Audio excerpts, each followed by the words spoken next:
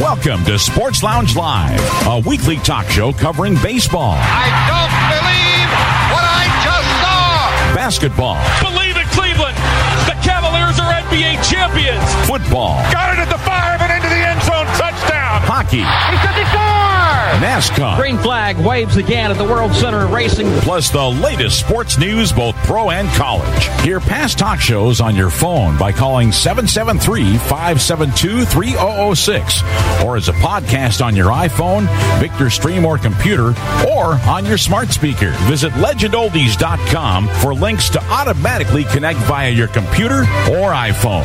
Call the Sports Aficionados at area code 646-876-9923 and enter the PIN 287-723-4600, followed by the pound key twice. And now, your hosts, Chris Devon, Perry Lester, Sean Platts, Robert Herrick, and Bill Sparks.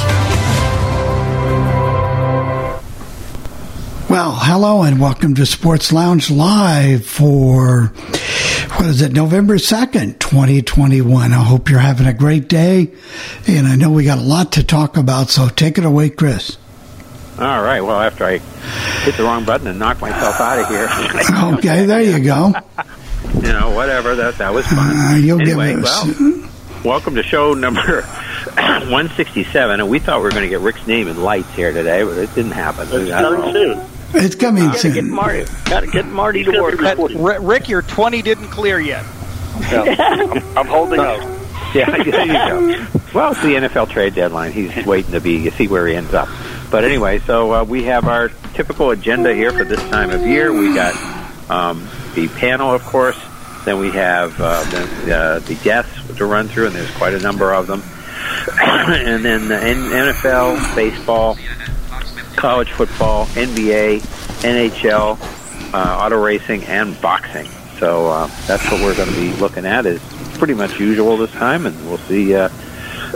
We'll start having changes maybe next week because the baseball season will be over, and we might reorganize the agenda a little bit. But anyway, we were hoping it was going to be over with on Sunday, but it didn't happen that way. Well, we'll see what happens tonight. So anyway, I'll start off the panel discussion. Now, Rick Swan is here, even though he didn't get mentioned, but he'll be next. His name is coming soon. His name is coming soon to a podcast client near you. Anyway, so. The two things here this week, I think, are involved with media. Number one is the sad 2 weeks in a row before the football game started on Sunday, we got the news of a death in here in the Boston area in the media. One was Bob Newmeyer last week that we covered, and this week it was Jerry Remy. And we all knew, I guess, it was coming. I guess he looked really bad out there on the field on the 5th of October for the wild card game. Had his oxygen with him and everything else. And just the way they were talking, it didn't sound like he was really ever going to make it back. We'll certainly have more details about him when we do the obituaries later on. But just want to say he was a guy from the area. Had that Fall River, New Bedford, Somerset, Fall River, New Bedford, southeastern Massachusetts accent. He had a really good sense of humor. He was an excellent color man. I'm sure if he hadn't had illnesses and stuff, he probably could have gone national. But he, stayed here.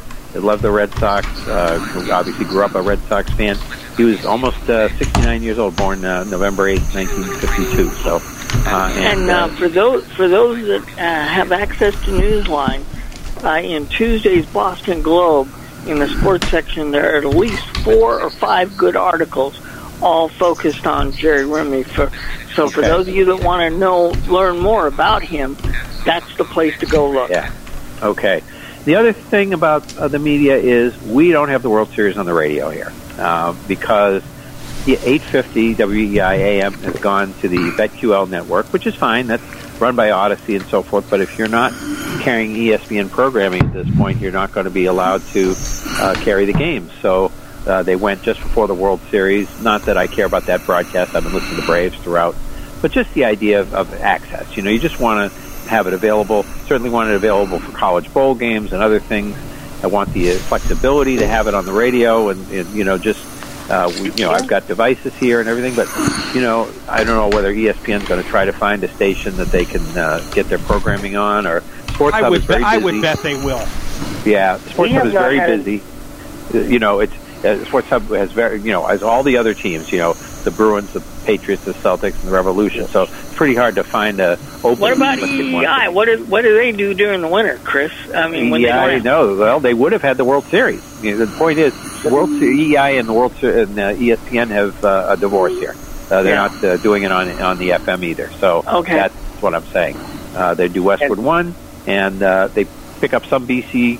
They do the BC football, and they also do like a big BC basketball game if they're playing Duke one day or something. But pretty much those are left to 8:50. But no, we don't have it, and it's too bad. But anyway. Well, we haven't had an ESPN affiliate here since January 1st of 2014, and a lot of that is because of ESPN kind of does it themselves, restrictions that they put on their affiliate. You get the ESPN broadcasts of any games then?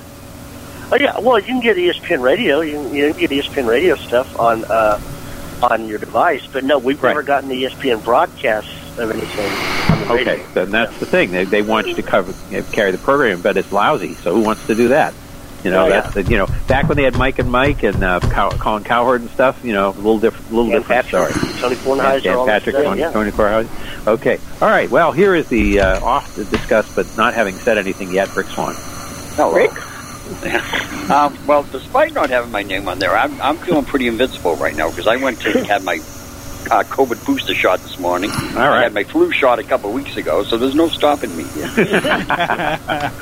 As far as the Giants go, another same old stuff. More injuries, more stupid penalties. They always find a way to lose the game. It's just the same thing over and over again. That game was awful to watch for both teams last night. It was not good. I don't know. I can't figure out Mahomes, or he looks terrible. And then, I just wanted to, I know Chris Mess and Jerry Remy, we're going to have more on them later, but I just wanted to mention that I'm going to miss him big time. I've never seen an analyst that is you get some that are characters, you get some that really know the game. I've never seen a guy that did both so well, and he made the game such a pleasure to watch. And I think I watch TV more than a lot of you people do, and that he was so they put I didn't realize how much I liked him until they had to replace him, and I see some of these people and they go, I can't watch this. You need that in a baseball game because there's so much dead time, and when they start pairing him with Eckersley for some big games, and it took me a while to get used to Eckersley because you got to get used to his terms with a fastball is cheese and breaking pitches are salad, and there's a name for everything. Yeah, well, I think Dennis will be fine for you guys in Boston. He will. Yeah, but the two of them together was amazing, and that's about it. Perry. Well, it is election day today, so whatever elections you have in your area, you should definitely, if you haven't voted yet, get out and do so. We'll do it before after the show ends. Yes, after we're done, go do it. And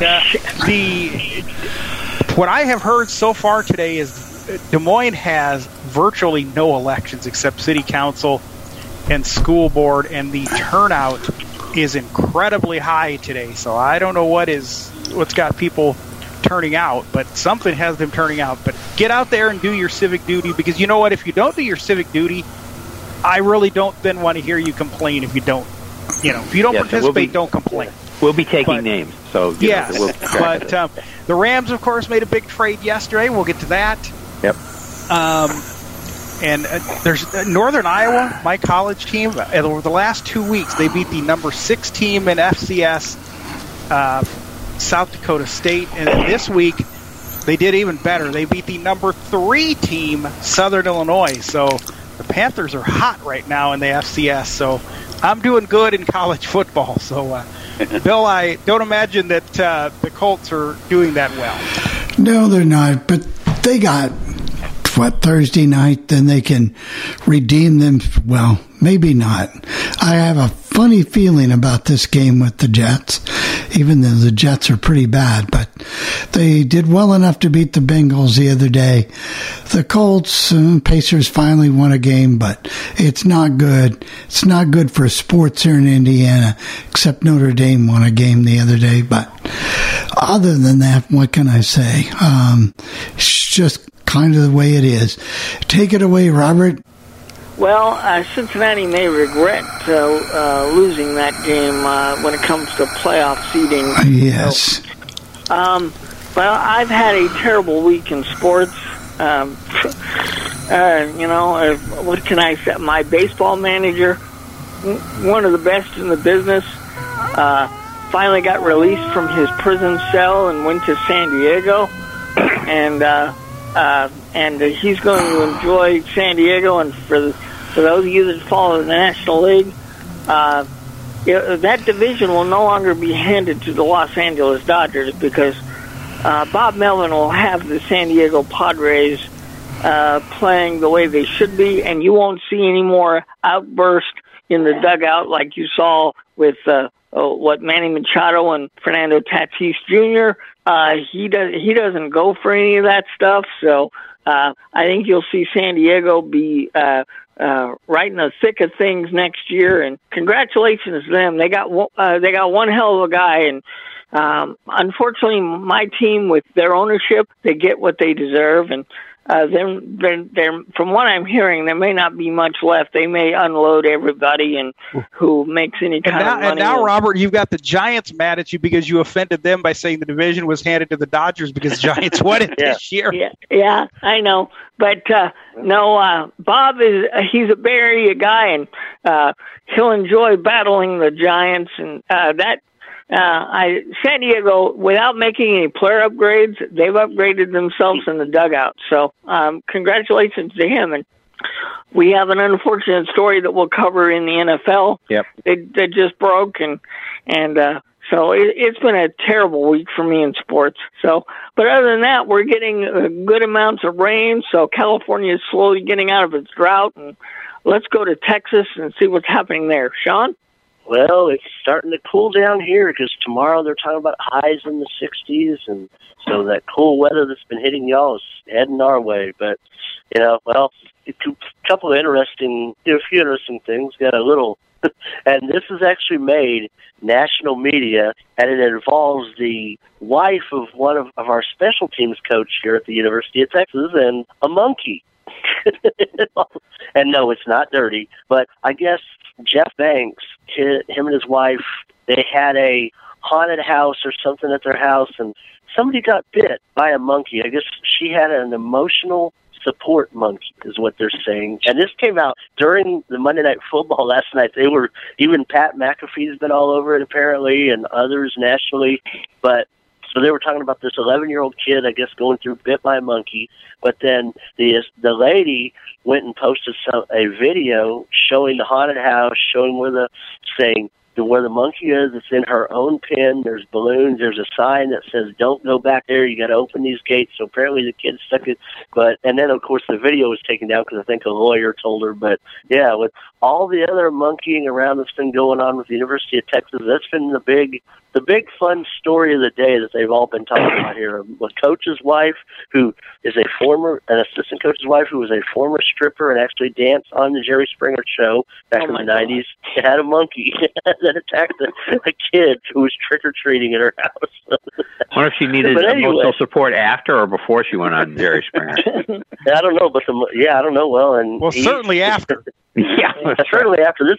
She was on there back in the 90s. She was, I guess, a stripper back then, and I don't know. So I just heard the Jerry Springer part a little bit ago, and I was like, oh, wow, she was on there.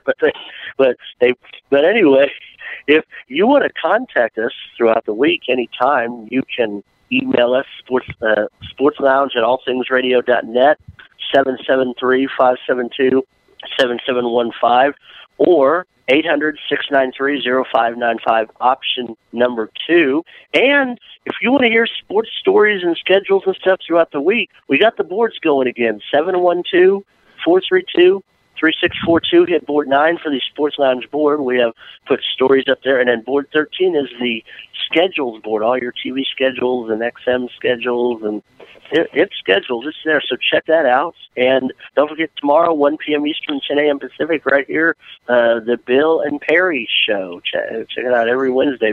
And friends. Anyway, I guess we got a pretty good list of deaths, so I guess let's go right on. We do. Yeah. We do. Well, we're going to start with one of my favorite names in sport. I like names, unusual names. Tony Featherstone. Now, there's a name, that's cool. Cool name. 72 years old. He was a right wing in the NHL for the Oakland Golden Seals in 70, and then the California Golden Seals in 70-71. So, they changed their name. then Minnesota North Stars 73-74, and then he was in the AHL off and on, and the Toronto and the WHA. In the NHL, he played in 130 games, 17 goals, 21 assists, 38 points. So that's it for old Tony Featherstone. And one of those guys you just would stay up late and say, oh boy, I got to watch him on this game with the Seal. All right. Then we have Carl Mattson, 71 years old, NFL official. He was an on-field 97 through 08 and then replay 09 until his death. And then he died on his way home from the Kansas City-Tennessee game a week ago last Sunday on the 24th. And he had a medical emergency on I-65 and on I-65 North, and he died. So that was a sudden death by him. Then we have Glenn Tuckett, 93 years old, BYU baseball coach and the athletic director, baseball head coach from 60 through 76, the athletic director from 76 through 93, won championships in 84 with the football team as the athletic director. That was the McMahon team. I can't think of his first name. Jim. No, Jim that wasn't McMahon. That was after McMahon, the 84 thing. Was it? Yeah, it could have been Steve. It could have been Steve Young. No, it was Steve Young. Oh, Steve Young. Yeah, well, that's right. Steve Young. That's right. Yeah. And then, and then his coaching record in baseball was 445, 256, and 4. In the College World Series in '68, and he died of complications of a stroke. He's in the Baseball Coaches Hall of Fame and the BYU Hall of Fame and the Utah Sports Hall of Fame and the AD Hall of Fame. Athletic Actually, director. let me real quick. Steve Young was the year before because he played the '83 season, but in '84 he went to the USFL. That's right. Was it Ty Detmer? Because it was Robbie Bosco. Ty Detmer was still later. Yeah, okay, Robbie Bosco. Okay. All right. Yeah, Steve, because it was the '84 season, but the championship was in '85. That was a crazy year because that was the year that BC was right up there too, and it was. And that was a funny year for college football. And they had to, because of the way nowadays they could have put them in the BCS or the college playoff. Then they had to just have them in the Holiday Bowl, it's the best bowl they could get, and they got the best. That was their tie-in with the WAC. The WAC had an automatic tie-in. Yeah, but they got the best team they could have come. I think it was Michigan or somebody, and they, but that was like 8 or 10 team, so they won it because everybody else lost that needed to on New Year's Day, and BC ended up moving up to about number 4, and whatever. It's just a crazy year. Okay, Mike Lucy, linebacker, 81 years old, played for the Browns, 62-64, Detroit, 65 through 73, and then he was a Pro Bowler in 72, and 21 interceptions, 4 touchdowns on 9 recoveries. And this is interesting. They didn't mention it in the story that he hit Joe Namath, who was trying to tackle him after an interception. It was an exhibition game that he hit. This was in 71, because I remember hearing it. It was still August, and they said Joe Namath had a very serious knee injury, and he never was the same after he tried to make that hit on Mike Lucci. So that was, it didn't say that in the story that it was in an exhibition game, but it was. Then 75 through 78, he was Detroit color man on WJR on the radio. 79 and 80, color on NBC football, and then he was a fitness entrepreneur, and he died after a long illness. We then go to Joe Lee Dunn, 75 years old, defensive coordinator for many teams, and then head New Mexico head coach in this football course, 83 through 86, interim head coach in Mississippi in 94. His coaching record was 17 and 30, New Mexico and 4 and 7, and Ole Miss 21 and 17 and 30, and then 4 and 7. So his entire record was 21-37. There we go. Bob Ferry, 84 years old.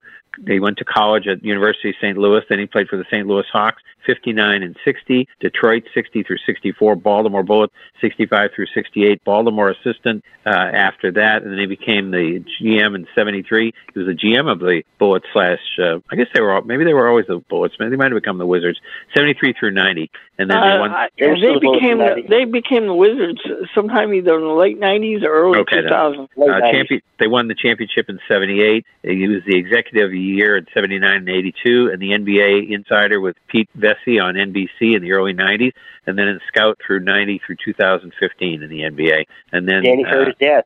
Yep. And that's right. And he was the second GM to hire 2 black coaches, Casey Jones and Wesley Unseld, and then Auerbach the first, of course, hiring Bill Russell. He hired 4 of them, and as you said, father of Danny Ferry, and then player and GM himself, Danny Ferry was. Then we have Tim Thompson, 97 years old. He played with the Dodgers, Brooklyn 54, the Kansas City A's 56-57, Detroit 58, 187 games, hit .238, 8 home runs, 47 RBIs. He was a backup catcher. And scout, and then for St. Louis, 64 through 94, and then the Angels, 95 through 99, and then Baltimore, and the third oldest major leaguer when he died. Then we go to Dick Szymanski. Now, this will just show you about this is how it's spelled, Scymanski, but it's pronounced Szymanski. And, like Mike Krzyzewski is not spelled anything like you think. Krzyzewski. Yeah. 89 years old. He went to college at Notre Dame, graduated in 55, round 2 pick by the Colts in 55, Baltimore Colts. He played with them in 55. Then he went in the military in 56, back 57 through 68. And then he was a center and a linebacker. Let's see, 6 interception and 1 touchdown, 5 recovers of fumbles, 3 NFL championships, 58, 59, and 68. Of course, we don't think of it that way because they still call it the NFL championship, but they lost to the Jets in the Super Bowl. And then 3 through Pro Bowls, 55, 62, and 64, and scout and personnel director, then GM of the Colts, 77 through 82.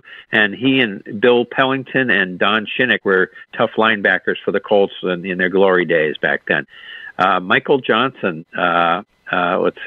adopted son of Ernie Johnson Jr., 33 years old, adopted from Romania in 91, died of Duchenne's MD, muscular dystrophy. He had 2 biological and 4 adopted children, and that's very sad. I guess he'd been sick all his life, pretty much. Yeah. He had Ernie talked about it in an interview a while back ago, and how he had round-the-clock care, and that's why Ernie Johnson did not go to that golf challenge with Tiger and Phil and Peyton and Brady during COVID a year ago May, because Ernie didn't want to put his son in danger, so that's why Brian Anderson did it. Yeah. Okay, Calvin Jones, 70 years old. He went to college at Washington, and then a defensive back for Denver from 73 through 76. 12 interceptions, 2 recoveries, 1 touchdown and a recovery. And then he's in the University of Washington Hall of Fame. And then he went to Harvard Divinity School, and then he pastored his father's church when he got done out of football, the Providence Baptist Church in San Francisco. So that was good. And now, let's see, where are we now? One more. Jerry. Here we go. We got Jerry Remy. 68 years old, of course, almost 69, born 11/08/52. He played for the Angels 75 through 77, the Red Sox 78 through 84. He had 275, 7 home runs. He talked about them all the time. I got 7 home runs. I forget whether he hit more than Johnny Pesky. It was pretty close. I know that. They probably kidded each other about that. 329 RBIs. He was All-Star 78, and then he's in the Red Sox Hall of Fame in 06. TV analyst in 88 until his death. He had lung cancer starting in 09. I didn't remember all the outages. They ran through a whole thing about some of the time he missed in 09 and 13, and he had smoked, so that was it. But he had 7 bouts of it, right? 7. Seven different outbreaks. Yeah. Suffered from depression, and as they say, missed parts of various seasons.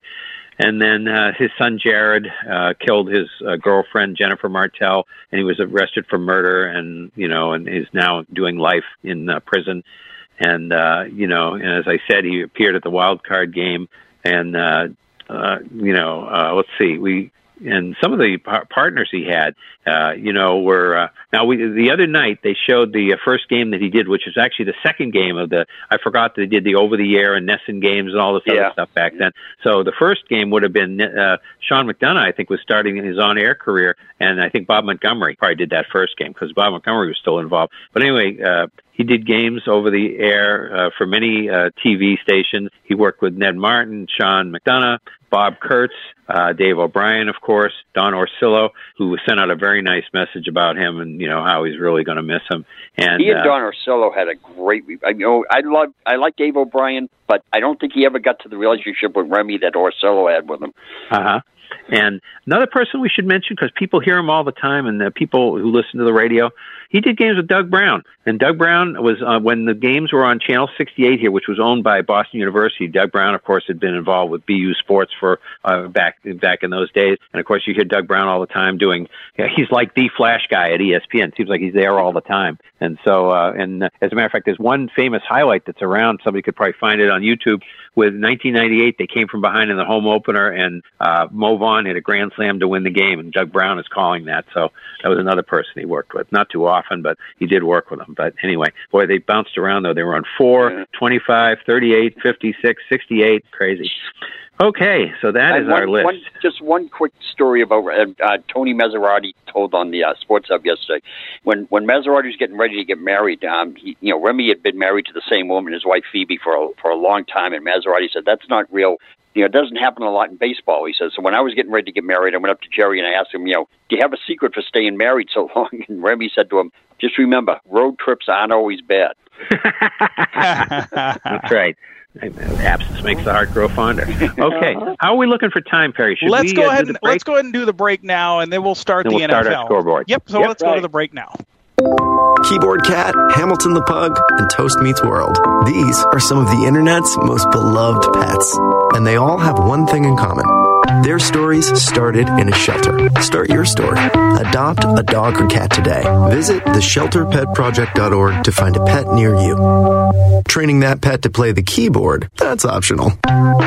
Start a story. Adopt a shelter or rescue pet today. Brought to you by Maddie's Fund, the Humane Society of the United States, and the Ad Council. Okay, what are you wearing right now? Nothing. That's right. So Mommy's going to teach you how to dress yourself. Underwear always comes first, name tag at the back, then pants, then shirt. Get the first button in the right hole or you have to start all over. Socks going first, then shoes, right on right, left on left. With shoelaces, just take the ends, cross them over, switch the loops, the rabbit goes down the hole, pull tight, and you're left with bunny ears. Got it? Why are your pants on your head? Most parenting is hard to do in just 2 minutes. But 2 minutes twice a day making sure they brush their teeth is easier, and it could help save them from a lifetime of tooth pain. Visit 2min2x.org to find out more. A message from the Partnership for Healthy Mouths, Healthy Lives, and the Ad Council. How's it going? I'm having a stroke. Are you going to shake my hand? I'm having a stroke. Wow, you're not even moving your arm. I'm having a stroke. When someone is having a stroke, they may not be able to say it with words, but their body language will tell you loud and clear. Look for FAST. F, face drooping. A, arm weakness. S, speech difficulty. T, time to call 911 immediately. Know the sudden signs. Spot a stroke fast. Visit strokeassociation.org. Brought to you by the American Stroke Association and the Ad Council. The Storks are bringing me a baby brother. We can do this together. All right, let's go. Storks know how to keep kids safe. Do you? Oh my gosh, you don't know. I know. You don't. Oh man, you laugh when you're uncomfortable. No. Making sure your child is in the right car seat is one of the steps to safer travel. I will rock this. You will rock this. To know for sure that your child is in the right car seat for their age and size, visit safercar.gov/the-right seat. Cool. Very cool. Brought to you by the National Highway Traffic Safety Administration and the Ad Council. And we're back, so let's hit the NFL. Right. NFL scores. All right. Thursday night last week, Green Bay beat Arizona 24-21, and Robert Tonyan got hurt in that game. He's now out there, tight end. They also one of their other wide receivers did too. Yeah. Okay. Alan Lazard and Devontae Adams weren't even playing because of COVID. So so I don't know how they managed to win this, but they did. So now Lazard will be back this week. Okay, that's good. And so the Packers. I mean, to me, it seems like the three best teams are all in the NFC: the Packers, the Rams, and the Cardinals. I think I think everybody's agreed to that right now. Yep, so far. Tampa Bay might be fourth. Yeah, right. Carolina beat Atlanta 19-13. Carolina finally won, but it wasn't an offensive display by Sam Darnold. They just managed to win. Came from behind and kind of did it. The big story there was the Atlanta. I can't think of his name. The Atlanta receiver he's having Calvin Ridley. Having mental issues, and now he says he's stepping away from football. That's right. Yep. Buffalo beat Miami 26-11. It was a very windy game. Another one of these 11 points and 22s and these funny scores. But anyway, it was a windy day, and there wasn't much going on. I mean, Miami's defense kind of hung in there a little bit, and Buffalo took a while to get going, but they finally pulled away at the end and were able to win it. And this is the 7th consecutive win for Buffalo over Miami. So, there's some long streaks going on in that division, the Patriots and the Jets and Buffalo and Miami. And some of these divisional streaks are amazing that get going after a while. But, back in the whole decade almost of the 70s, Buffalo couldn't beat Miami, something like that. That's right, long thing the other way, too. Maybe about 18 or 20. San Francisco beat the Bears 33-22. It looked like the Bears were off to a great start, and then San Francisco got the wake-up call in the second half. Garoppolo ran a couple in, and they came from behind, and they didn't have Robert Mitchell finally got a score. I think he got 130 yards. So they finally got their offense on track. Fields looked a lot better for the Bears. He really did. Yeah, but just didn't. They're really, not enough. So they're starting to struggle. They're on the verge of being out of the playoff race. Next week or two, we'll start to really look at these playoff races and see where we are. Pittsburgh beat Cleveland in a crazy game, 15-10. There's one of your final scores for you, Rick. 15-10. And so Pittsburgh ended up without Boswell got hurt, their field goal kicker, so they had no place kicker. It was a concussion. It was a concussion, and he got it on a fake field goal. Yeah, now that was the dumbest idea. It was 3-0. There was no particular need. It's not like you're down 14-0. You have to get desperate. They were all over that on the NFL radio. They thought there was a dumb call, and it's like when you in baseball when you run the pitcher on the bases. You take a chance. You make him. He's the only one you got. You better have a backup that can kick, because if he gets hurt on that play, and that's what happened to the Steelers. But they managed to win, but it wasn't a good call, I don't think. Yeah. But they were also saying later that if he was throwing a pass, and if that had been a quarterback throwing a pass, there's no way they wouldn't have been called for a penalty, because he got whacked in the head. Yeah, well, that's right. Well, the quarterbacks, I don't even know if people still say it about the skirts, but that's the way it is.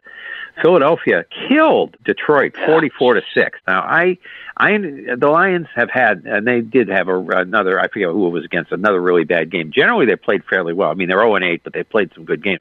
But this was ridiculous. I mean, the Eagles aren't that good, and they just went in there. No, Philadelphia was awful. Yeah, this was a case. You talk about having letdowns. Well, they can't have a letdown, but I think they just they blew the whole wad the week before against the Rams with all the trick plays and everything, and they just had a huge letdown going this week. Yeah, well, that was really something. That reminded me of the Patriots beating San Diego Chargers last year, the Los Angeles 45-0. The Patriots weren't good enough last year to beat anybody 45-0. So it's just a strange game. And speaking of, you would have looked to basically crown the Tennessee Titans as division champions, but you can't, because now you've got Derrick Henry out for the rest of the regular season at least, and which messes up my fantasy team. And anyway, Tennessee beat the Colts 34-31, and really Carson Wentz, really a dumb play. Yeah. I mean, he's there. It was 24-24. He was going to be hit for a safety. He throws it up and causes a pick six. Now, they did come back and tie the game, but then the Titans won it with the field goal. But take the safety, live another day. Really, and in a lot of ways, what that did for him with that, and then I think didn't he have another pick in overtime? It took what had been a pretty good game for him and just threw it away. Yeah, what were you saying, Rick? You say you take the safety, but this is one of those situations where you'll see players occasionally fall down and not score. If they had taken the safety, Indy would have had to kick the Tennessee, and Tennessee could have run the clock out. Yeah. This way they got a touchdown, but Tennessee had time to come down and get the tying touchdown. Yeah, well, I don't know. It was they were just saying it was a terrible decision on his part on the. But I see what you're saying. But that's what they said on there. So anyway, and Henry hadn't done much, and that's what my story was going to be for somebody for Tennessee to actually win a game. And Henry didn't play particularly well, and it turns out I guess he got hurt earlier in the game and came back. with the broken. We've got about as big a lead on the division as you can have after 8 games. It's like it's 3 games, but it's already they got the tiebreaker, and the other 2 teams are out of it. Yeah, but the thing is, the door is slightly open because Tennessee is not going to be anywhere near as good anymore. I mean, I don't think the Colts can really do it, but not as good. But Tannehill's playing pretty well. If they get Jones back on the field, and they have Jones. I don't know. He might be the Tannehill of Miami again. That's what I'm wondering. Adrian Peterson signed by Tennessee. Oh yeah, 36 years old. He'll be ready to roll. The Jets beat Cincinnati. And how do these Jets do this? 34-31. They've beaten Tennessee when Tennessee had Henry, and now they beat Cincinnati. I mean, who can explain this? But the deal is that Mike White has become, and I was talking about it before the show. We will call it just because of the alliteration, the Matt Castle quarterback carousel. That if you have a game like he did, he threw for a 405 yards, you can play another 5 years in the league. They will trot you around to various places. We had Brad Johnson. We had, who was the guy from Green Bay? From Detroit? Scott Mitchell. Yeah. You get to be in the league for 5. Matt Castle, the reason I named him, he had that great year. He really did have a good year in the 08 because he was with the right team. And, with Belichick, and they got him ready, and then they did well that year, almost made the playoffs. And then he went to Kansas City, went everywhere. He was around the league for about 7 years. Still playing. Huh? Yeah. Colt McCoy's still playing. Yeah, if you have one good game, you can do it. Matt Flynn was another one of those guys, and he got a free agent to Seattle, but then Russell Wilson came in. But yeah.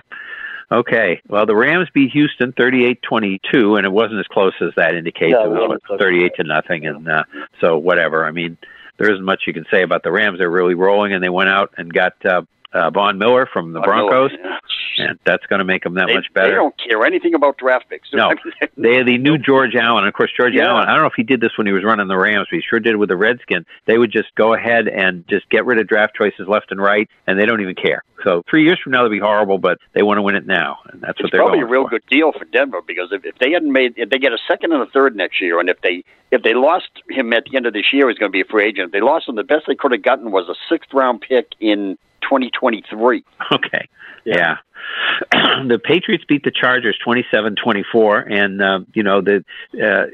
Jones didn't have that good a game, the beginning part of the game, but then he did sort of settle down in the fourth quarter. They had a pick 6 by Adrian Phillips, a former Charger, who did that, and so they are now in a position where you got people thinking of playoff scenarios and blah blah blahs, and maybe they can sneak in, and they can. They're 4-4, and I looked at it and I couldn't decide on a couple of games, but they could go 9-8, 10-7. If they get to 10-7, they'll probably get in. So there's a lot of 3 and 4 loss teams here. So it's going to be interesting. It looks like. Seattle, this surprised me.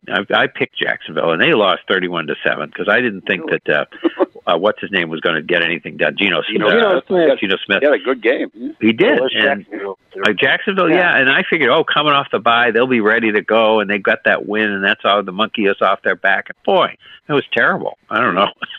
I can't say I listened to much of it, but I'm sure my guy Trevor Lawrence didn't do anything for me. So Denver beat the football team 17-10, and they fumbled near the end, and Washington had a chance to tie it up right down to the end there. It was crazy.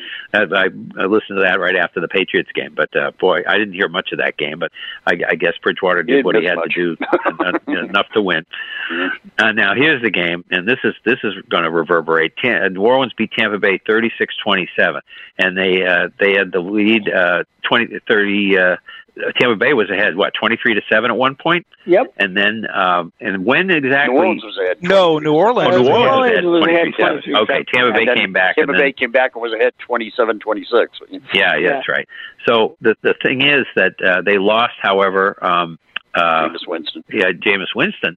And now they've got Trevor Siemian, who we all remember from his glory days in Denver when he didn't do anything. Right. Now the question is it a thing like Matt Castle where he's got a much better coaching staff around him? Can they keep him going? We don't even know when Taysom Hill is going to be back, and we don't even know if he's a legitimate quarterback. He's never really proven anything in the NFL. It sounds like Taysom Hill maybe he's still under concussion protocol from like 3 weeks ago. But they sound like he might be ready to come off middle of this week. Yeah, but the thing is that he's never proven that he could throw the ball. He runs, but we don't know if he's a good throwing quarterback. So don't really know.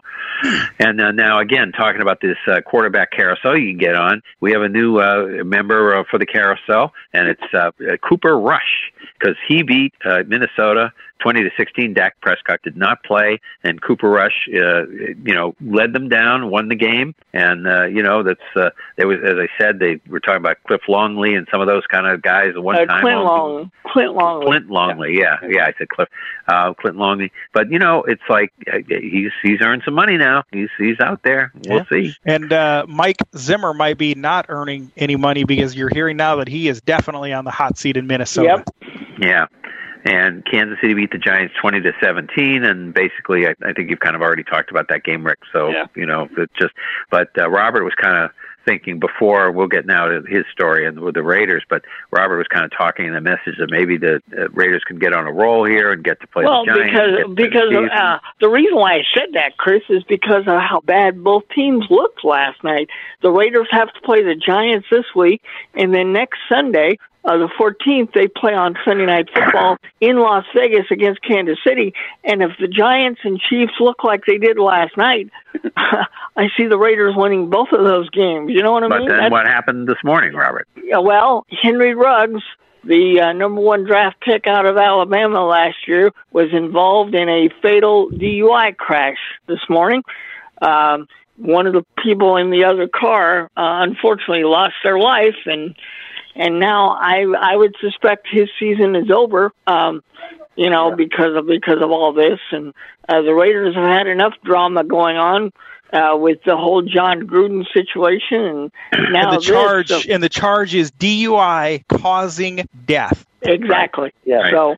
He's been disappointing, though. I don't think he's really lived up. I think they expected to have somebody like an Amari Cooper type. Well, in my opinion, if I was making that draft choice last year, I would have picked CeeDee Lamb or Jerry Jeudy over Henry Ruggs.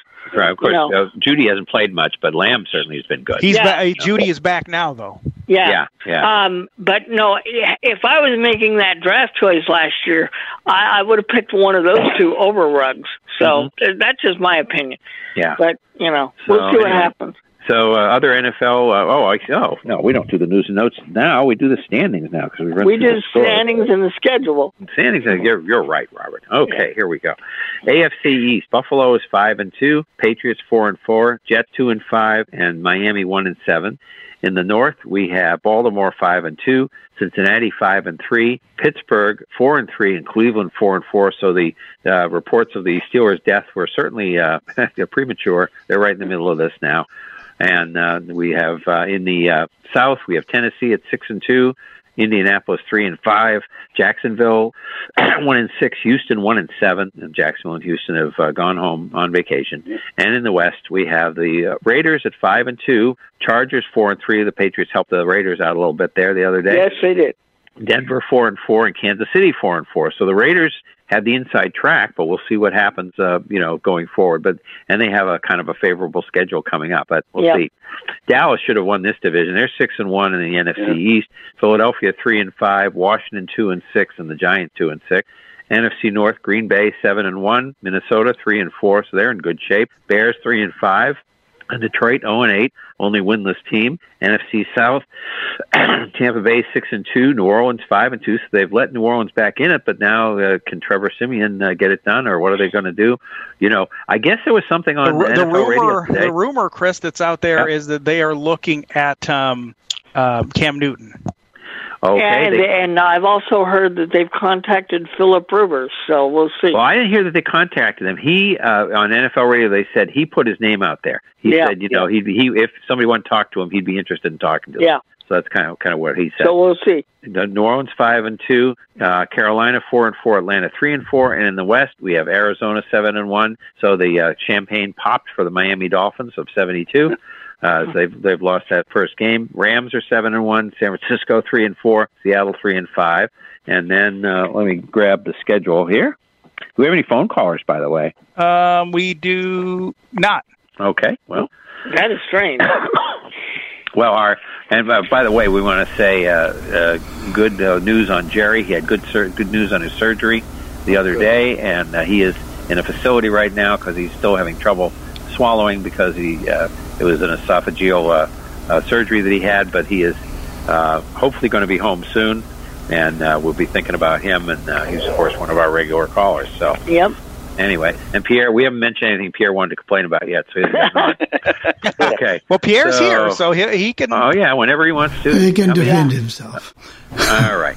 Monday. Oh, no. Here we go. Oh, got to get to the right place. Thursday. So we're starting Thursday night, November 4th. We have the Jets at Indianapolis, 8:20 p.m. on Fox and NFL Radio. So All Things Radio will not be running late. NFL Network. No, that game is going to break all ratings records. You know that. That's right up there. Well, I think people might want to see this Mike White, and they want to see what Wentz does from 1 minute to the next. Okay. Are you making sure, Bill, to keep your schedule open so you can see the whole thing? Oh, well, it's kind of like that song a couple weeks ago. There's always technical issues. Yeah, there are. Okay. Sunday, we have Cleveland at Cincinnati, 1 p.m. first time. They've met this year on CBS. And that'll be the Jim Nantz, Tony Romo game, by the way. And, there's a lot of divisional. Patriots haven't played Buffalo yet. There's some teams that just haven't met yet. Yeah. Denver at Dallas, 1 p.m. on Fox. We have Houston at Miami, 1 p.m. on Fox. They've got to give Fox some extra games because there's 4 NFC teams off this week. Right. Atlanta at New Orleans, 1 p.m. on Fox. The Raiders are at the Giants, 1 p.m. on CBS. Patriots are at Carolina, 1 p.m. on CBS. Buffalo at Jacksonville, 1 p.m. on CBS. Minnesota are at Baltimore, 1 p.m. on Fox. The Chargers are at Philadelphia, 4:05 p.m. on CBS, so Fox gets a doubleheader. And that doubleheader big game is Green Bay at Kansas City, 4:25 p.m. on Fox. That will be an interesting one. And the mini bye for the Packers going in. And then we have Arizona at San Francisco, 4:25 p.m. on Fox. And then we have Tennessee at the Rams, 8:20 p.m. on NBC. And that game's lost. Some of us lost her without Derrick Henry. And the Monday night game is the Bears at Pittsburgh. And that'll be a good ratings game because they're borderline playoff teams, but also Bears and Steelers are popular teams around the country. So the Bears they both have loyal fan bases. So They do. 8:15 p.m. on ESPN. The buys, as I say, 4 NFC teams: Detroit, Seattle, Tampa Bay, and Washington. So all the Brady fans in fantasy football are going to have to pine for it. We have whatever 8 interconference games. What's that? 8 interconference games. Yeah, wow. Yeah. Okay. So let's see. Let's go to Pierre first. Hey, right. Pierre. Uh-oh. No, not Cam Newton, please. Oh, okay. Whoops. I know. Pierre, he said he's even willing to get vaccinated now. Yes. Apparently he already has been vaccinated. Pierre, hit that button again, Pierre. I hit the lower hand, and it apparently hit the mute at the same time. So go ahead and hit that button to unmute again. Yes, because Pierre has more to say than just... Yeah. But the Kansas City, they got their work cut out for them. This week, they play Green Bay. Next week, they play Las Vegas, and the week after that, they play the Cowboys. Yeah. Oh, my God. So no more fooling around. They better play better than they've been playing, that's for sure. Yeah. But I was proud of my Saints Sunday. They pulled it off. And then I think Taysom Hill comes off of the protocol today. So yeah, I heard that. I think I did hear that. Yeah, so he should be ready Sunday. But I don't know what this Trevor guy is going to be, but we'll find out, I guess. He's a smart guy. He's a smart guy, Pierre. He went to Northwestern. Oh, boy. Yeah. But I don't know why with everybody selling now, they don't go to Denver and, try to get that quarterback again. Well, we just had the trade deadline about right when we started, so nothing happened. So yeah. And then what about the college thing? When is it supposed to come out today? That comes out at 6 o'clock, Pierre. Yeah, that's tonight. 6 Central? Okay. 6 Central. Yeah, okay. And, well, Denver, is still in the play. They won that game, so if they lost that game, they might have thought about doing something with Bridgewater, but now they're 4-4. But if you're in the playoff hunt, why did you trade Von Miller if you think you might make the playoffs? You traded one of your best. Well, you did, but then you explained that they were going to lose, and they definitely weren't going to be bringing them back, so they got a lot more. And he's not quite the player he used to be. Right. I was surprised the Chiefs are kind of unloading a little bit, too. A little bit. Well, I think they're trying to get some cap room. Yeah. Right, because they picked up, what's his name, Melvin Ingram, a pass rusher from the Steelers, but they ended up giving up the Canadian doctor. Yeah. Duvernay Tardif, the offensive lineman, went to the Jets for backup tight end Dan Brown. Right. I feel bad for the doctor. So more. Let's bring up Dick. Go ahead and unmute Dick, and we'll be able to hear from you. I'm sure he's not going to be pleased with his Bears. No. Hello, boys. No, I'm not pleased, but I'm actually, I was thinking. I think I want to root for another team for the rest of the year. Bears are going nowhere. I've been a Bear fan since I was about 4 years old, and I'll tell you, I just don't understand it. I've got to give them up because they're terrible. Yeah. The defense, this great defense we're supposed to have is not very good. It's Kansas City, and I love listening to the Chiefs because they're an exciting team to listen to. Yeah. But I guess the Super Bowl jinx has kind of hit them because I don't think they're going to make playoffs. I don't know. Hey, not the way I got to ask.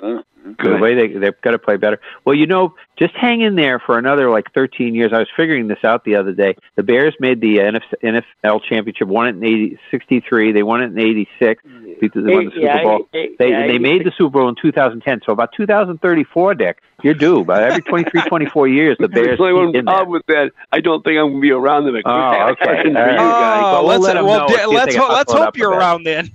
Yeah. Hey, what happened to your Celtics? I can't believe my Bulls. My God. Hey, I had the game on, and they were losing. The Bulls were losing by 19. I said, I'll turn the Chiefs back on. And it turned out they won by 14. They did. No, this is a ridiculous game. And then Marcus Smart was complaining that Brown and Tatum have passed the ball. Well, don't pass it to him. He can't score. I mean, maybe there's got somebody. They got to find some other people. They don't have enough scorers for one thing. They're not playing consistent defense. The new coach, he's a new coach. We don't know whether he can really do this at this level, so we'll have to see. I mean, they're certainly all. I'll say one thing: they're all chirping in the media, which they didn't seem to do when Brad Stevens was the coach. No, why did they get rid of Stevens? He's upstairs. They moved him upstairs. They really got rid of Danny Ainge, is what they did. They got rid of Danny Ainge and moved Stevens upstairs. Yep. Okay. So was Ainge making some bad choices, or was he too old, or what? Danny Ainge, the team was sort of was getting a little bit worse the last 2 or 3 years, and he had always all this draft choice capital and never quite came into he made the trade for Kyrie and that didn't work out. Gordon Hayward didn't work out. Of course, he got hurt. I mean, there was just a lot of things with Danny. It just he had some bad luck, but people expected to get a championship and it was heading the wrong direction, so they're just going to give Stevens a chance now. But all this chirping in the media is unusual, actually. Yeah. Well, the Bears didn't get rid of Foles or Dalton, unfortunately. I thought maybe they might find someone who might want to take them off our hands, but I thought somebody would pick up Nick Foles. I really did. He has a big salary. Yeah. So I tell you, some of the moves this management of the Bears, I just don't understand at all. Well, I think that your management, Dick, is going to change at the end of the year. I don't think. I don't think Brian Pace will be back, and I don't think Ryan Pace. Ryan Pace. I'm sorry. Yeah. Yes, I hope you're right. But even with that, you know what they'll do? Well, again, 2034, Dick, hang in there. They'll hire some rookie, unproven guy. They won't hire a real GM. They'll hire some guy. He'll learn his Spurs. He'll earn his Spurs here. And they've done that before, and we're in the same boat. It's. Yep. I can't become a Packer fan because I just can't. No, I can't. Maybe I'll listen to the Chiefs. I love their play-by-play guy. And Chiefs are fun to listen to. That's for sure. You know what though, Dick? You may not like the Packers, but their radio broadcast is good. Yeah, well, the Bears got rid of him too. Great. the Bears got rid of him also. So. Well, no. He chose to go to Green Bay. Yeah. Well, he wanted to go. It was his lifelong dream to broadcast for the Packers. Okay. He's really good. Before that, they had good old Jim Irwin. He was terrible. They didn't laugh. Him and Max McGee. Yeah. The Bears have a good announcer now, Jeff Joniak. And I think he's terrible. I don't. I like him. I like him. Oh, he makes a lot of mistakes. He doesn't say when the ball is half the time. Oh, well. Okay. I like your guy. I like your Patriots guy. So I think he's good. Yeah, but people have complained, and we have to say this. People have complained about us interrupting. They ought to listen to Scott Zolak sometimes. Zolak interrupts all the time. If you don't like interruptions, don't listen to Scott Zolak. He doesn't go, ooh. Well, he doesn't even know. He'll talk. I mean, Bob Sosie's finishing something, finishing a sentence, and he'll talk right in the middle of the sentence, even between plays. That's just what he does. You know? Does he have some pictures of maybe the owner somewhere? No. Scott there is are a cool. some pictures of the owner around somewhere. No, there are. Yeah, we have that whole thing from Florida. But no, the thing is with Scott, I mean, he's well liked. He's a good guy, and he's he gets along with everybody. He just he's spur of the moment. That's just the way he is. That's his personality, and there's no what does it say? You can only hope to contain him. You can't stop him. You can only hope to contain him. That's the way Scott is. Speaking of news, the story is just coming across. The Los Angeles Rams are going to release running back Deshaun Jackson. They tried to trade him before the trade deadline. They couldn't find anybody to trade him to. Yeah, wide receiver. Receiver. ESPN. The story's at a running back. So wide somebody made a mistake. So he is going to be released by the Rams. Okay. All right. Well, can we get back? We're going to go. We have more callers. We're going to do the news and notes here. Yeah. All right. WTMJ is losing the Packers, and they've had them since the 20s. I remember hearing a promo that they've had them since the 20s. Next year, they're going to WRNW, which is a Fox Sports affiliate in Green Bay. 97-3 the game is what they're in Milwaukee. And as we said, Houston is not trying to trade Deshaun Watson, and we were saying earlier that they wouldn't even let people talk to him. People wanted to just talk to Deshaun himself, but they didn't allow that. The Rams are 43-0 when leading at halftime, and the second that's the second longest streak ever. 50 in Green Bay had it from 26 through 33. Now that's since McVay, right? That's since McVay came in 17. Yep. Mm-hmm. Yep. And Houston is 0-18 after being behind at halftime. So for a while. Let's see. Before week 8. 24 games where score was where there was a winning score in the last minute or overtime, and the most in history. And the blowout wins by 21 or more points. There were 21 of those, and they're the most. That's the most since 2009. This was in the first 7 weeks. So it just seems that way. A lot of close games, a lot of blowouts. Let's see. And we talked about Derrick Henry. I'm just looking through my notes, make sure we're not missing While you're looking, Chris, CBS Sports is just coming across. Apparently, they couldn't get anything done, but the Browns and the New Orleans Saints talked about an Odell Beckham Jr. trade to the Saints, but they couldn't get anything done. Things are going bad in Cleveland right now. They had a story on this afternoon where Odell Beckham Jr.'s father posted a video showing all the times that Beckham was open during the game Sunday and saying, why didn't Mayfield get him the ball? So that's not going over real well. No. That is it for the NFL news and notes that I have. Anybody else got anything? There's one more story here. This is kind of a weird one. A month ago, and this is going back to Colin Kaepernick, and I've always told you, in my opinion, Colin Kaepernick's kind of a fraud. But here we go. A month ago, he was ready to go. He was going to sign with the NFL, and he was ready to play a month ago. Now he's got a Netflix show, apparently, where he says that the NFL players going through the combine situation, to get into the NFL, he's comparing this to slavery. So, I mean, this guy... whether you like the guy or not, he cannot stay out of his own way. Yeah. Nope. Well, his career is long over now, and and there's no real reason for anybody to listen to him about anything. And the thing that got it for me with him in particular, a lot of the things he, I would agree with him on a lot of stuff, but he didn't vote. That's the thing that bothered me. He came out and said that, 4 years ago. So whatever. One trade I don't think we mentioned, I think it happened after we were on the air last week, was Mark Ingram going back to the Saints. And another one that happened after we were off the air, I believe, was Joe Flacco going back to the Jets. Right. I think we mentioned that last week, but we didn't have the Ingram one, I don't think. Yeah, boy, now Joe's going to probably sit on the bench. Oh, yeah. Well, okay. Any more? We're ready to go to baseball? Let's go to baseball. Let's go to baseball. All right. So Atlanta was the first team to score in the first 3 innings of a World Series of Game 1 in the World Series, and Jorge Soler, the first player to lead off a World Series with a home run. There have been a bunch of guys who have done it in the bottom of the first inning to lead off for their team. Don Buford in '69 for the Orioles, Dustin Pedroia in '07 for the Red Sox, and Alcides Escobar in '15 for the Royals. But and Chris Taylor did it in '17 for the Dodgers. But to start the whole World Series with a home run, that was the first time.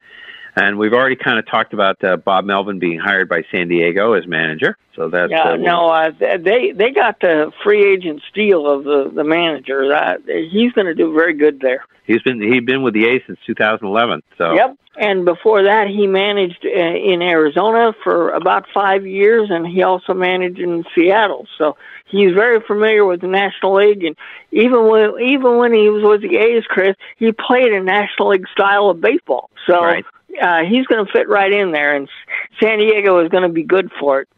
For those that don't like the Padres, get used to him. I think they're going to be good as long as he's there.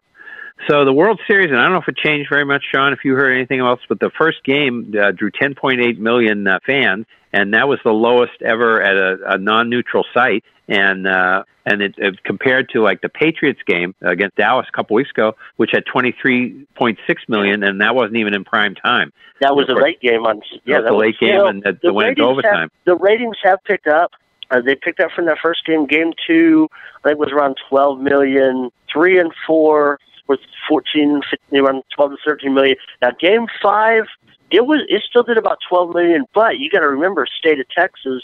A large part of Texas are Astro fans, but a large part of Texas are Cowboy fans. And you had, even though Houston and Dallas hate each other, if you get out of those two cities, if you get into like the San Antonio, Austin, Corpus Christi, all those areas, I mean, Cowboys own Texas in football. Houston owns most of Texas in baseball, except Dallas-Fort Worth, North Texas. There's some Raider fans, but it's a little more even. But there's a lot of that did hurt them with the Cowboys playing on a Sunday night. In the same state, 'cause that divided the state a bit. Yep. So Jason Castro, the Astros catcher, was out with the COVID protocol, so he's been out of the series and replaced by Garrett Stubbs, I guess his name is. Stubbs. And forgot to mention that the Braves pitcher got hurt Tuesday night, their ace. And he's been out. Troy Morton, yep. Charlie Morton, so he's been out of the series, too. And, to be totally honest, Chris, if you listened on Sunday night, I didn't think Tucker Davidson pitched badly. His defense certainly didn't help him. And after Game 4, Jorge Soler is the only player in the World Series history to have a leadoff and home run in the series, as we talked about, and a pinch hit home run, too. And 3 back-to-backs tied or took leads, and the Braves did this on Saturday night. That's why it came up. Babe Ruth and Lou Gehrig, Game 4 and 28. Pedro Guerrero and Steve Yeager in Game 5 and 81. And Dansby Swanson and Jorge Soler, the Jorge Soler Show, Game 4 in 2021.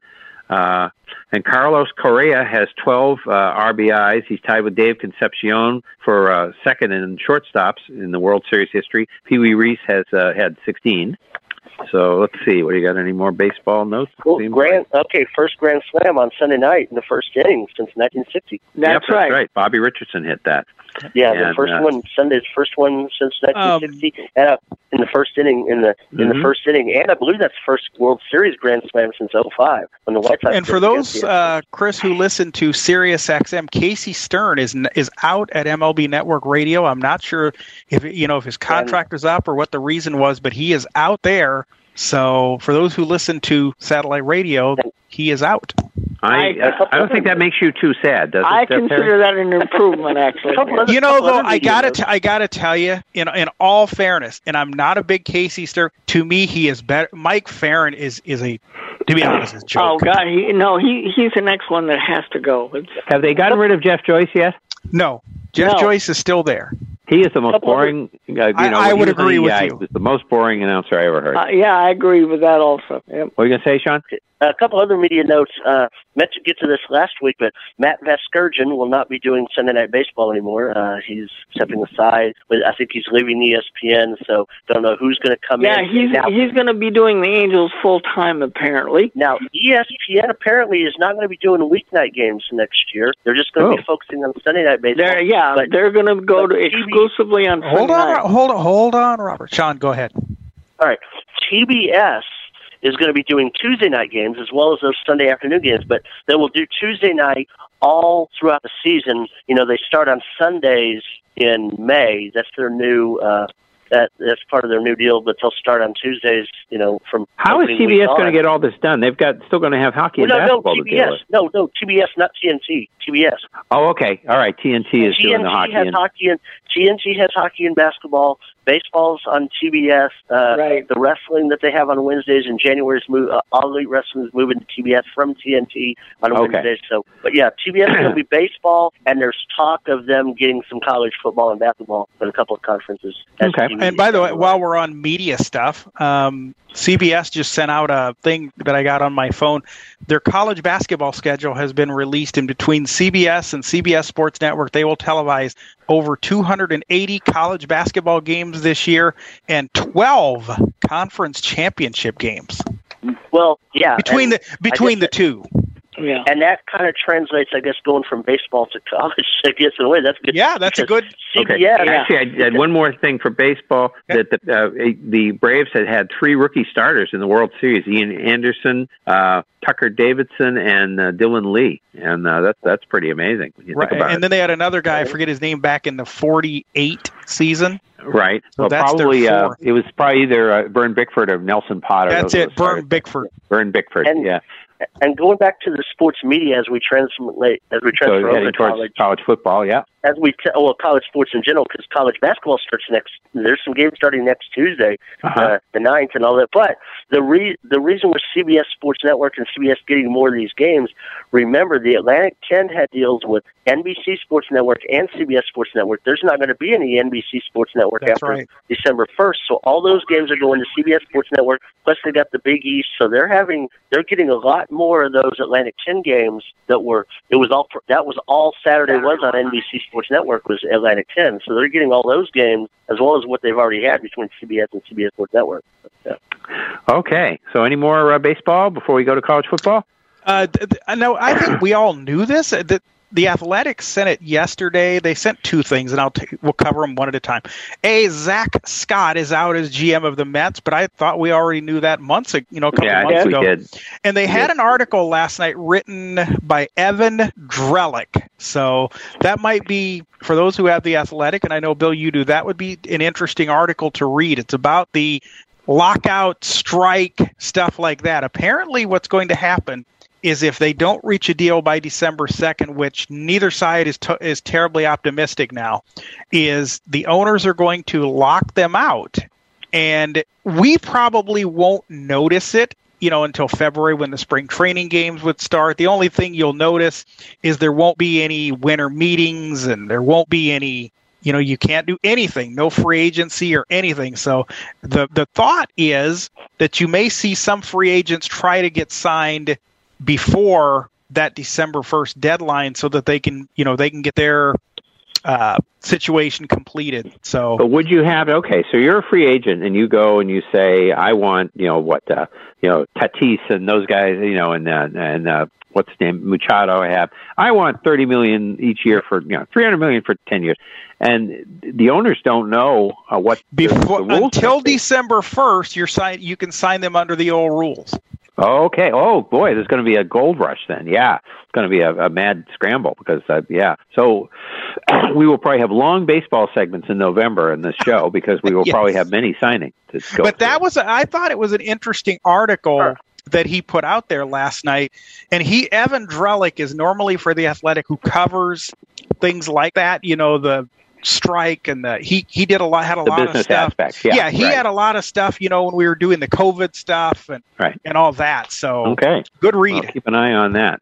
Okay. All right. So to college football, now I'm going to read you the top 25, and this is what we're going to do. It's going to be this way because they're always going to be putting out the committee's top picks afterwards, after our show is over. Really, after now, the AP top 25 doesn't even matter after today. Well, what I'm saying is this is what we got, and we'll run through it, and then we can talk about it because we can speculate on what's going to happen, but at least we'll have the top, and it's where we get our scores because I base it on the scores and we go through those. But what I'm saying is, after today, but it doesn't mean anything even then. But then we'll be talking about what the top 4 is and the top 7 or 8 and what they did. So we will speculate. We'll read the top 25 every week and then set up the scores, but then we'll speculate about what they're going to do in a couple hours, but we won't know because it'll be after our show. So number 1 will be Georgia. Number 2, Cincinnati. Cincinnati right now. Cincinnati's getting a lot of media attention about. They are. They really can't see a way that they should be kept out. If things continue the way they are. The speculation is though that they may not be rated that high by the committee, and we'll have to see that's what we're happens. going to see. Yeah. Yeah. Number 3 is Alabama. 4 is Oklahoma. 5 is Michigan State. 6 Ohio State. These games have started now. The round robin with these teams. 7 with Oregon. 8 Notre Dame. 9 Michigan. 10 Wake Forest. 11 Oklahoma State. 12 is Auburn. 13 Texas A&M. 14 Baylor. 15 Mississippi. 16 UTSA. 17 BYU. 18 Kentucky. 19 Iowa. We'll get to them. That was bad. There's not too many people around here who want to get to a Chris. 20 is Houston. 21 is Coastal Carolina. 22 Penn State. They're still in the top 20 despite what happened. 23 SMU. 24 Louisiana Tech. They're Agent Cajuns. And 25 is Fresno State. So Georgia won the cocktail party 34-7. So a lot of good drinking by the Florida fans because they were out of the game really fast. Too. This was a weird game. It was 3-0 with 2 minutes to go in the first half, and Georgia scored 3 touchdowns in about a minute and a half. And the Florida fans 24-0. Let's have a drink. Yeah. Cincinnati beat Tulane 31-12. Not much you can say about that. That game was close for a half. Was it? Yeah. Okay. Oklahoma beat Texas Tech 52-21. No, that wasn't close very long. Michigan State over Michigan 37-33. That was a good game. That was a good game. A lot of that. Yeah. I was rooting for Michigan, and I like their announcers. And, they're the same age as I am. I checked on Brandstetter and Dan Deerdorf. They're both born in 49, so I like they're good. And, but I'll bet George Blah is probably older than you then, Chris. He is. I've heard him interviewed. He was on Daddy Dave's Diner on Sirius XM one time. They knew each other somehow, and he got on and was talking about the music of the 50s and early 60s and stuff. Oh, yeah, he's definitely up there.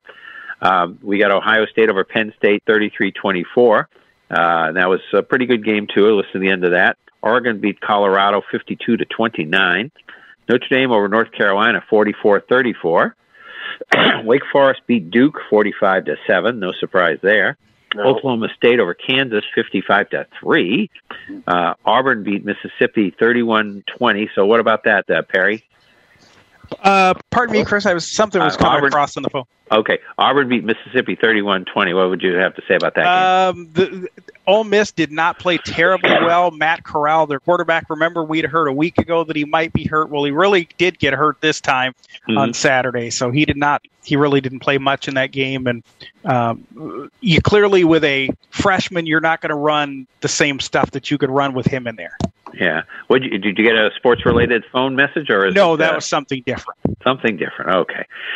Baylor beat Texas. Texas continues to have been losing a lot lately. 34-24, 31-24, all close games, but they're losing. Well, and they had an 11-point lead, 21-10, and they did it again. All three of these, they had games. I mean, like the Oklahoma game, they had a 23-point lead, and it's just they get there. The receivers are not catching the ball. Last week defense was. I mean, it's like they quit, and some of it's coaching, but some of it is these receivers. They had the ball several times in their hand. These young receivers. Now, one of the receivers is out, but Casey Thompson was getting it to them. But they maybe they were worried about the emotionally support monkey. Well, yeah, they were monkeying around. They were monkeying around. Yeah, that's what they were doing. But. Okay, BYU beat Virginia 66-49. Now, the way Virginia plays defense in college basketball, I think that's a higher score than you're going to get in the Virginia BYU college basketball game. Yeah, that was something. Mississippi State over Kentucky 31-17, but Kentucky stayed in there. That was a little bit of a surprise to me. I thought Kentucky would win that game. Yeah, well, they're staying in because the SEC is well thought of, so they're still in the top 20 there. Wisconsin over Iowa, Perry 27-7, and I know it's 11 o'clock in the morning there when the game starts and all that, but Iowa didn't wake up for a long time. They didn't wake up at all in that game, and now the fans they got to make a quarterback change and they got to make this kind of a change. Yeah. Whereas 2 weeks ago these guys were great.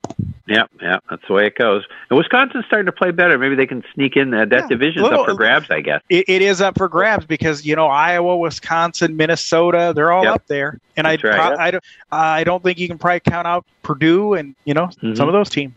Houston over SMU, 44-37. So there you go. That was that changes Cincinnati's chances down the line because everybody was hyping Cincinnati, SMU. That's their only big test, but SMU may still give them a test, but hopefully that doesn't hurt Cincinnati in the college football playoff ranking.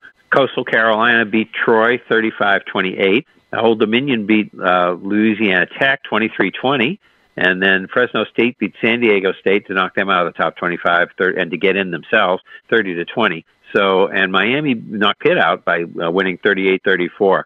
And West Virginia over Iowa State 38-31. What do you know about that game? That apparently, according to John Walters and Eric Haff, they were very unhappy with that performance, and there were some replays that didn't go their way. So they were just all around not happy with that game. Yeah, okay. John Walters was on with Craig Way today because they always have all the Big 12 announcers before they are. Actually, he has all the announcers on his show the week that they play him, and John Walters still was not very happy with that performance. And to be fair to John Walters, he is most times he's a fair announcer. So yes, he is. There must have been some issues. He's a fair announcer. Yeah. Okay, so there's that, and what do we got coming up this week, Sean Perry? The big game I think that stands out is Texas A&M and Auburn, 12-13 playing each other. That's probably the biggest matchup because you got Iowa Northwestern, Michigan Rutgers, Michigan State, Purdue. A game that if you had asked us at the beginning of the year, Perry probably if we would have thought this game would have been a huge game, but the way these two have been playing now, Texas at Iowa State, which now that's a lot of luster has been rolled out of that game. Oh, yeah, it was they were already talking it was going to be one of the big Fox games, but it's a night Fox Sports 1 game. So, that one's kind of, well, you got Alabama, LSU, which that's another one everybody would have thought would have been a great game, but with LSU and Ed O on his way out, was it Ole Miss, Arkansas? Or was it yeah. Oh, maybe Mississippi. Ole Miss already played Arkansas. Okay, Mississippi State, Arkansas. Ole Miss is playing. Oh, where are they playing? Oh, okay. Shoot, I don't have them, but yeah, those games. Those are probably some big ones. Not like so. This week is kind of that break week where it kind of lets down, and then you start the round robin stuff. Oh, UT San Antonio and UT El Paso for some lower because UTSA is ranked. Then the Conference USA and about to go to the America, and then UTEP, who's been down a lot. They're undefeated. So, and it was taught that College Game Day was going to go to El Paso and for the game, but I don't think they are, but they were looking at it. So, boy, and another one, I certainly hope this week, Northern Iowa plays at Illinois State. They have played two fantastic games the past two. I certainly hope there's not a letdown this week. Yes. And we had another firing in Texas. The TCU coach, Gary Patterson, is out. And he coached there for how long now? 22 years. 22 years. He replaced Dennis Francione when they were in Conference USA. They moved to the Mountain West, and they were going to be in the Big East, but then the Big 12 came a-calling, so they never actually played a game. He got them up there. But now here's the thing. He was offered to coach for the rest of the year, but he said no. But they saw him around the office yesterday talking plays, but he's not going to coach the rest of the year, but he's hanging around the office talking plays with his assistant. Is it something, though, Sean, that he may be still in a family somewhere, Sometimes you hear you're not the coach anymore, but you're still doing this or that. Yeah, that could probably be it. And they say he's had other distractions this year because he's made comments about billboards after the SMU game, when SMU beat him and everything. And there's been some, and then during COVID, he had his little brief country music career that he did with the Take a Step Back song, which, he did that. But, he's 22 years. Maybe the game... That's a long, that is a long time to be at one place. Yeah. And rumors have already started. Would he take a step down? And his relationship with Chris Del Conte, the athletic director at University of Texas, would he take a step down and become a defensive coordinator under Sarkisian? But I don't know. We'll see. Okay. So any more college football? Well, James Madison. And I just found this out today. James Madison, apparently, they're an FCS school. They've been a powerhouse. they're taking steps to move up to FBS and join the Sun Belt, because there's 3 other Conference USA teams going to the Sun Belt, so it'll put them at 16 teams and 14 for football. I know Southern Miss, Marshall, I can't think who the other one, I think maybe it is Old Dominion, but because some of the others I don't think would go back, but so those 3, and James Madison looking to move up in the next year or two to join the Sun Belt. So the Sun Belt, as they call the Fun Belt's growing. Eh? Okay, well, little bit. There's Chris, one college basketball note while we're into the colleges. Ole Miss and basketball coach Kermit Davis have agreed on a 4-year contract extension. So that's probably a good deal for the Rebels, because a lot of people think he's got that program headed in the right direction. Mm-hmm. And then next week you'll start seeing all those aircraft carrier games for college basketball. You'll start and those at the the military bases that they do Tuesday. I think Texas opens up on Tuesday, but you'll see a lot of those Veterans Day. And we will have no fear. We will cover college basketball. We will be we'll be there. So we always do. And by the way, next week, as we get ready to do the NBA and NHL, I think it'll be time to start getting the NBA and NHL standings going. So we'll do that and make that coverage a little bit more. So for the NBA, I'll give you the schedule, and then if anybody has anything to say about the NBA, we had no news and notes this week, but we have Milwaukee at Detroit at 7 p.m., 7:30. There's only 5 games. Miami at Dallas.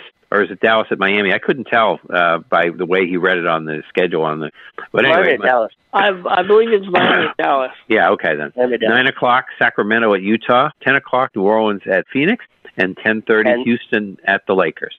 And Miami, Dallas, New Orleans, Phoenix are the TNT games, by the way. That's correct. So anybody got anything to say about the NBA before we move on to the NHL? Not much going on? No, everything's moving along at normal. We talked about the Bulls and how good they are this year. The Warriors are looking good. So yeah. Spurs took down Milwaukee the other night, and then last night they played the worst game probably of the season. Yeah.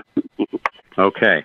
So now the NHL, well, we started to talk about it last week, and I guess we have more information. Maybe some of this we had already talked about, but the NHL, Kyle Beach was the player that was abused with the Blackhawks in 2010, and Brad Aldrich was the alleged abuser who was the video coach at the time, and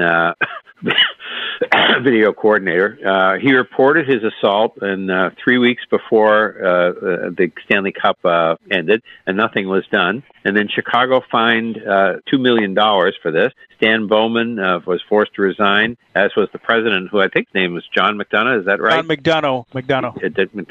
Okay. He was with before he was with the Blackhawks. He was with the Cubs. Oh, okay. Joel Quenneville was forced to resign as the Florida head coach, and he was replaced by Andrew Brunette. And then Kevin Cheveldayoff was not forced to resign. They said that he was too far down the food chain to have. He was in a meeting about it when they were dealing with the problem, but he really had no decision making capacity. So they said that he could stay with GM, be the GM at the Winnipeg. Joel Quenneville can come back to the NHL, but he first needs to meet with the commissioner. And then Florida doesn't have to pay him because he's let to go for cause. Right. And Rocky Wirtz, the owner of the Blackhawks, would like Aldrich's name off the Stanley Cup. Yep. And that sounds like a good idea. Yep. So that's basically it for that scandal. And anything else you have, Robert? The only other piece of NHL news I have is the San Jose Sharks got hit with a COVID outbreak on Saturday. 7 of their players got placed on the COVID list, and 5 of them have been confirmed to test positive, but no names were released. And the head coach also got placed on the COVID list. So on Saturday, when the Sharks played the Winnipeg Jets, it was mostly made up from most of our minor league team. And tonight we play the Buffalo Sabres, and that'll be the ESPN Plus game for those who want to see national hockey. Tonight is one of their national broadcasts with ESPN Plus, and it's the Sabres at the Sharks. And so, again, you might see mostly minor league players. And I'm not sure how long the how long you have to be on the list before you can come back in the NHL. I forget how they're doing that. Yeah, I don't know. I mean, basically the NHL is vaccinated, so you would think it would be based on symptoms and and tests. Give them a couple of tests and see if they're negative. And obviously, most people know this, but the reasons that they don't release the names is HIPAA laws. That's correct. If the players authorize their names to be released, they can, but otherwise. But if 7 players are out and you don't see 7 players that you saw 2 weeks ago or a week ago, right? But if he said 5, were positives, 5 are positive, but we don't know. Yeah, right. Okay, So- the NHL schedule tonight at 7 o'clock, and it's kind of a big schedule. Tuesday night, Arizona at Philadelphia, Detroit's at Montreal, the Golden Knights are at Toronto. At 8 o'clock, we have Ottawa at Minnesota, Dallas at Winnipeg, 9 o'clock, Nashville at Calgary, 10 o'clock, New Jersey at Anaheim. The Rangers are at Vancouver, and as Robert said, we have Buffalo at San Jose at 10:30. So that's your NHL schedule. And so I guess that's it for the NHL, huh? Yeah, that's about all I've got. Okay. Any little NASCAR note there, Robert? NASCAR, yeah, we got Alex Bowman won the his fourth race of the year, and so the last race is in Phoenix next week. So the Chase Elliott is in the Final Four, as is Kyle Larson, Denny Hamlin, and Martin Truex Jr. Those are the and Chase Elliott is the defending champion. So, but in my opinion, Kyle Larson should be the undisputed champion because he's won most of the races this year. So, and as we said, I don't know if we said it before the show or during the show, but just to reiterate, with those 4, whoever comes in, they don't have to win the race. If they are the top finisher among those 4, they will be the winner. That is correct. Yeah. And then, Robert, you said you get some boxing. We're going to have some history made on Saturday night. And, of course, I'll cover this more next Tuesday. But Saturday night, November 6th, is the night that Canelo Alvarez will fight Caleb Plant. And the winner of that fight will become the very first undisputed super middleweight champion. And for those that don't follow, super middleweight, that's 168 pounds. And in the life, ever since that division was created in the 80s, there has never been an undisputed super middleweight champion. So the winner between Caleb Plant and Canelo Alvarez will become the first in boxing history to hold all 4 belts in that weight class. So, and in my humble opinion, it will be Canelo Alvarez. And of course, that will be a Showtime pay-per-view event on Saturday. And to be honest with you, I would not recommend anybody buying this because the undercard absolutely sucks. But I'm going to buy it because I got to talk about it on Sunday on Ringside Reporter, my podcast that I help out with, and that's on from 6 to 8 Eastern time. You can call in and listen. If you don't want to talk, it's 323-870-3857. If you don't want to talk, don't press any buttons, and we'll cover that. And if you have devices, if you want to hear a full breakdown of what we think might happen, we covered that in great detail on Sunday's show, so you can just tell your device to play the latest edition of Ringside Reporter, and you'll get a full breakdown of the fight. And so that's going to be it's going to be a historic event Saturday night in Las Vegas. Whoever wins that fight will become the very first undisputed super middleweight champion. So, how long have there been super middleweight? I believe that division was created sometime in the 1980s. So 82, 83, somewhere around there. Yeah, and there has never been an undisputed champion. So Saturday will be the first time. So well, hopefully, and it does seem like some of these divisions are getting closer to having them. You know, we hear things in the different divisions that you tell us about, and I don't really remember from week to week. But it seems like there's fewer champions, and they're trying to unify the belt. Yeah, and the thing with Canelo Alvarez, he's and his English has gotten tremendous because before, whenever you'd interview him, he would have to use a translator. I heard him interviewed on Saturday, and I couldn't believe how much his English has improved. Good. So, and he's already indicated, because he's having difficulty making 168. Even if he wins, he will make all 4 belts available, because he's going to move up to light heavyweight and get those belts. So they'll be back in the soup, and they'll have the 4 champions again. Yeah, yeah. There you go. He said, unfortunately, I would like to stay here because there's good fights here, but my body says it's time for me to move up. So if he follows through with that, these belts will become available. If not, there are some worthy people who are fighting that don't have belts that deserve title shots. So we'll see what he does. And of course, he indicated this will be dictated by how much money I'm offered. And remember, he is the only boxing free agent in boxing. He can go from one promoter to another and, pick up the best fights. So he can basically do whatever money dictates. Okay. There you go. Anything else, Chris? Yes, I have a quick golf story. Rick. You have a what, Rick? A quick golf story. Okay. Rick is not big on golf, so this is going to be interesting. Yeah. This will get my name on the beginning of the show. Yeah, I'm sure. There's a group called LIV Golf Investors, and they've come out and said that they are establishing a pro golf league. And they say they're going to have some of the big-name golfers in this league, and the commissioner of the league is going to be Greg Norman. Oh, okay. I heard about this. I heard about that, but I don't know any details. I heard that they were good, but the PGA too, and they were still trying to figure out, because a couple of the tournaments were saying didn't know if they would let them play. A couple of the majors were not sure. The Masters said they could still, if they went to that league, they could probably do it. And and the British Open was kind of against it. The U.S. Open was, but of course the PGA Championship was saying no, because So how would this be structured? Okay, you say a league. Now we had team tennis, for example. We had the Boston Lobsters and stuff, and I understand that because you could do. Would this be team golf? Is that what they're talking about? I assume so. I mean, that's all I heard from what I just gave you. But what I heard about was not team. What? What I heard, it was an actual golf league. It was separate from the PGA Tour. Remember, in 1982, I think it was, they tried to break away and they had the Tournament Players Association, and it didn't last, and that's what became the Players Championship. Right. And then they all went back to the PGA. It's just kind of another league to take away from some of these minor PGA championships, and it would be a point system, and it would be... well, I think what you would do is form teams. The only way you can have a league is to have teams, so I think you'd form teams like you do in college and high school and play golf matches. And we'll keep our eye on kind it. Of thing.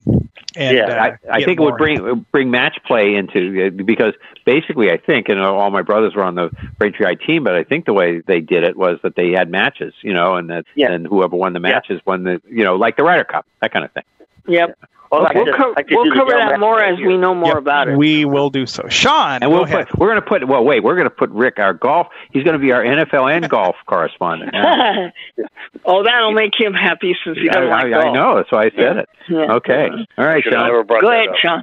Okay, well, if you want to listen to this podcast at any time throughout the week, or tell your friends, hey, if you missed any part of it and you had to go away, remember you can download the podcast at legendoldies.com. Also, you can type in Sports Lounge Live in your podcatcher. You can tell your smart device to play Sports Lounge Live from Apple Podcasts or play the Sports Lounge Live podcast from TuneIn, or you can go to 773-572-3006, option number 9. And don't forget, come back tomorrow, listen to Bill and Perry, 1 p.m. Eastern, 10 a.m. Pacific. And next week, we'll definitely have a World Series champion. We'll be a little more into it'll be kind of the off season for baseball, but we'll be deep into it. We'll have the first college football rankings to analyze and how they did after their rank. And we'll have a NASCAR champion, and we'll have boxing history made. And more NFL. Yep. Come see you next week.